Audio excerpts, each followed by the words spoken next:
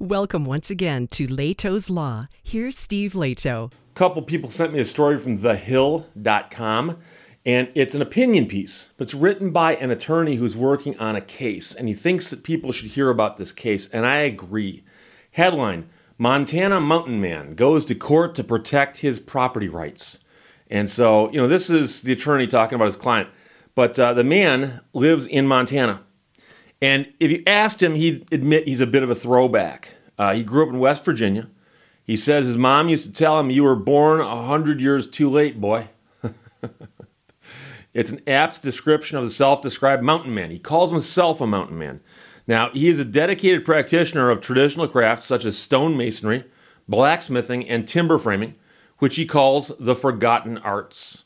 He has old school ideas about patriotism and service, which led him to enlist in the military during Vietnam. And he is an ardent conservationist. He's committed to a traditional ethical code of honor, under which when making an agreement, you keep your word and you do what you say you're going to do. I suspect with this man, a handshake is better than a contract with a corporation. I'm just guessing that. So it's this last commitment about keeping your word that has gotten the man into a legal dispute where he's fighting the U.S. Forest Service. And this is over an access road that runs through this man's property. Okay? So the man who owns the property says that by allowing public access to the road, the Forest Service has broken its word. And so now he's fighting them in federal court in an attempt to get the bureaucrats to be held accountable for what they ought to be doing. So he's called Montana his home for 40 years. He bought his property just over 9 acres, which are adjacent to a national forest in 2004. When he bought the property, it corresponded to a vision of what he'd always wanted to have. It's surrounded by pine trees, it's got birds, it's got wildlife. He said, I've always had a desire, always had in my mind this picture-perfect place where I'm living on the valley floor, and I look across, and I see the mountain ridges. And then up above all of it is a snow-capped granite mountain peak. That's just my ideal of the perfect place to live, and that is exactly where I live. I can walk out in my front yard, and I can look to the northwest, and right there is Trapper Peak with a 10,000-foot snow-capped mountain peak. And then in front of you, you have the rolling hills, and it comes right on down to the river. And it sounds beautiful. Heaven on earth. Heaven on earth. Outside his front door sits Robbins Gulch Road, however, built and maintained by the U.S. Forest Service, which was the result of a limited easement granted to the Forest Service by the property's previous owners back in 1962. So back in 1962, long before this man bought the property, the owners of it granted the Forest Service an easement to run a road across the property. And the question is, did the easement have restrictions? Did it say, here's what the easement can be used for, what it cannot be used for? Because if it's got restrictions, then you can only use it for the purposes that are described in the easement. That agreement permitted the Forest Service to build and maintain an unpaved access road through the private property, which is now owned by the man in the story. And his few neighbors apparently own property nearby, and so it affects a few of them. And that forest, the road then runs into the national forest, and it was there primarily for the purpose of timber harvesting and general maintenance. So the Forest Service could obviously use it to get in and out of the forest for maintenance. And timber harvesting, when allowable, apparently could also be done by people who could cross that road to go harvest timber. But as you can imagine, although the trucks carrying the timber might be burdensome, there's not going to be caravans and caravans of them every single day unless they're literally cutting down the entire forest. So importantly, the 1962 easement did not grant access for general public use. It was not a road that was intended for everyone to use.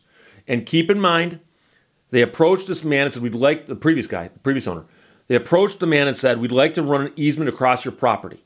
I presume he said, what for? And they said, well, we'd like to be able to get in and out of there for maintenance. We got to get in there and do something. And then also for timber harvest, which will be fairly sporadic. Are the public going to be welcomed onto this and will it become a major thoroughfare? Oh, no. Just the two purposes, maintenance and the harvesting.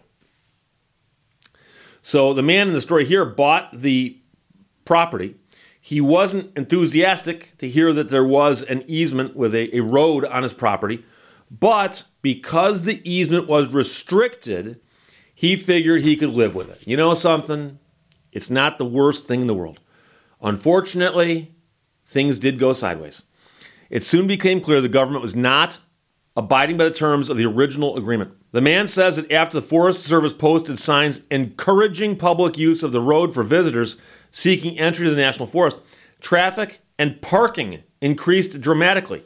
Now, people parking on that road would obviously have not been something that qualifies as maintenance by the Forest Service or timbering operations, okay? So why are they parking on the road? And second of all, it wasn't supposed to be open to the public. Not only is the Forest Service allowing it to be used that way, they're encouraging it to be used that way. Then he and his neighbor began having to endure trespassing on their property and even theft. So people are driving by his property out in the middle of nowhere, and they look over and they see cool stuff in his yard or on his porch, and they go, oh, look at that. We can just grab that stuff. So someone stole a pair of elk horns that he'd mounted on his porch. One of his neighbors had a dog that was killed by somebody speeding down that road. And at one point, somebody shot this man's cat, although the cat survived. And that's important, they included that here. So the man himself went and reviewed the easement agreements because it was recorded, and you can read what it says. And so you go read what it says, and it says that Robbins Gulch Road was specifically a right-of-way for limited use, the limits we talked about earlier. So he went and spoke to people at the Forest Service and asked them, would you please take a look at this easement, look at the restrictions, and look at how you guys are misusing this. He says he has not forgotten the response he got from a district ranger. He crossed his arms, leaned back in his chair, looked at me, and started laughing. He said, you can always sue us. And that's when I said to myself, okay then, I will. So the man didn't lean back in his chair and go, oh, really? We're wrong here? How can we make this good? He leans back and laughs and says, you can always sue us. And of course, suing the federal government is David and Goliath. It's you going up against somebody who has, in essence, unlimited resources to fight you compared to what you've got. So the good news is the man connected with the Pacific Legal Foundation. Now, I've mentioned the Institute for Justice before, and I've done a bunch of stories about cases they've handled. They do great work. But I have, in my travels, encountered the Pacific Legal Foundation as well, doing great work, stepping in these cases where they go, okay, this person's fighting for an important right, and they probably can't afford to take on this fight, so we will step in and help them. So he connected with the Pacific Legal Foundation, and they are helping him and his neighbor to defend their property rights, because one of the neighbors also was upset by this to the point where they want to get involved. Now, here's the situation. The Pacific Legal Foundation has actually gotten this case to the Supreme Court after years of litigation trying to stop the Forest Service from abusing the easement, which in effect takes the land without compensation from these people. And, there's a process where the government can try to do that, and they often do that, where they'll say, you got a piece of land here? We need this for some reason, and then they take it from you. But the law says that if they do that, they've got to compensate you for it, and also they've got to have a reason for doing it. They just can't do it willy-nilly. So let's assume for a moment that this road was a necessity of some sort. Well, the easement doesn't allow for use above and beyond what was described in the easement. So if they're going to use it for anything above and beyond that, they've got to compensate you for it. Okay? But here's the issue. Since the easement is so clear, why would the government need to take more from these people? Are there not already roads going into that state forest? And why do you have to allow people to come in this other way when it crosses over people's property and it's, like I said, an expansion of the easement? in legal terms. So the man says that he's not asking for special treatment. He just wants the government to agree to what they wrote and said they would do. He's simply asking for the government to be held to the same standards that he holds himself to. Now, it is true that he did not enter into the agreement with the government. The previous owner did. But that promise made by the previous owner does follow him because he bought the property along with all the easements and so on. But the important thing here is that this man bought the property, and the property showed an easement. And now that somebody wants to misuse that easement, well, when this man bought the property in good faith, he's got the right to say, hey, I bought it with an easement, and I expect that easement to be there, but no more and no less. So he's not asking them to remove the easement entirely. He's saying, look, the easement's there. They can use it for that purpose.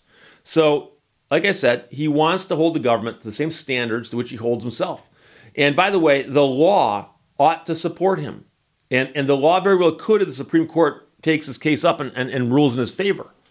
But the weird part is that if it's this clear cut, which it apparently is, you got to wonder why the government's fighting it so vigorously. On its face, the case should be a slam dunk. But in litigation against the federal government, there are no guarantees. After all, your adversary is a bureaucracy with an in-house legal team and nearly limitless taxpayer-funded budgets. Moreover, no federal agency likes to admit that they're wrong, so it's safe to say the man has a tough battle ahead, but he's confident about his chances, knowing the government's obligations are spelled out in the plain text of the agreement. He says they just have to be held accountable. And by the way, when you go into the Supreme Court against the government, I've joked before about going to courthouses and standing in front of judges in very, very small towns where I'm not local and my opponent is. And in the business, we call it getting hometowned, because you walked into court and you don't know why you lost. It's because the judge has drinks with the attorney as soon as your hearing is over. And by the way, they want the hearing to end quickly because it's already 2 o'clock and these guys ain't drunk yet. So when you go into the Supreme Court on a case and you are an attorney representing a client and your opponent is the federal government or a branch thereof, and they've got attorneys who work for the government, guess whose hometown that is? And so it shouldn't be that way. And don't get me wrong, I've seen the government lose. They do it all the time. And they still think they have the right to win just because, well, we're here all the time fighting these cases. And so it's a problem, but this really goes back to some bureaucrat who's got his feet up on his desk and is laughing at you saying, well, go ahead, sue us. He doesn't care. It doesn't cost him a penny. And by the way, if that case goes to the U.S. Supreme Court and they lose, go find that same guy and go, dude, I did sue you and I won. He'll go, oh, I don't care. Okay. And he'll move on to whatever his next idiotic venture is going to be. He doesn't care. He's got no stake in this. And that's the sad part. So that outlook may be old-fashioned, that this man wants the government to just simply abide by its agreements. But remember, client here was born 100 years too late.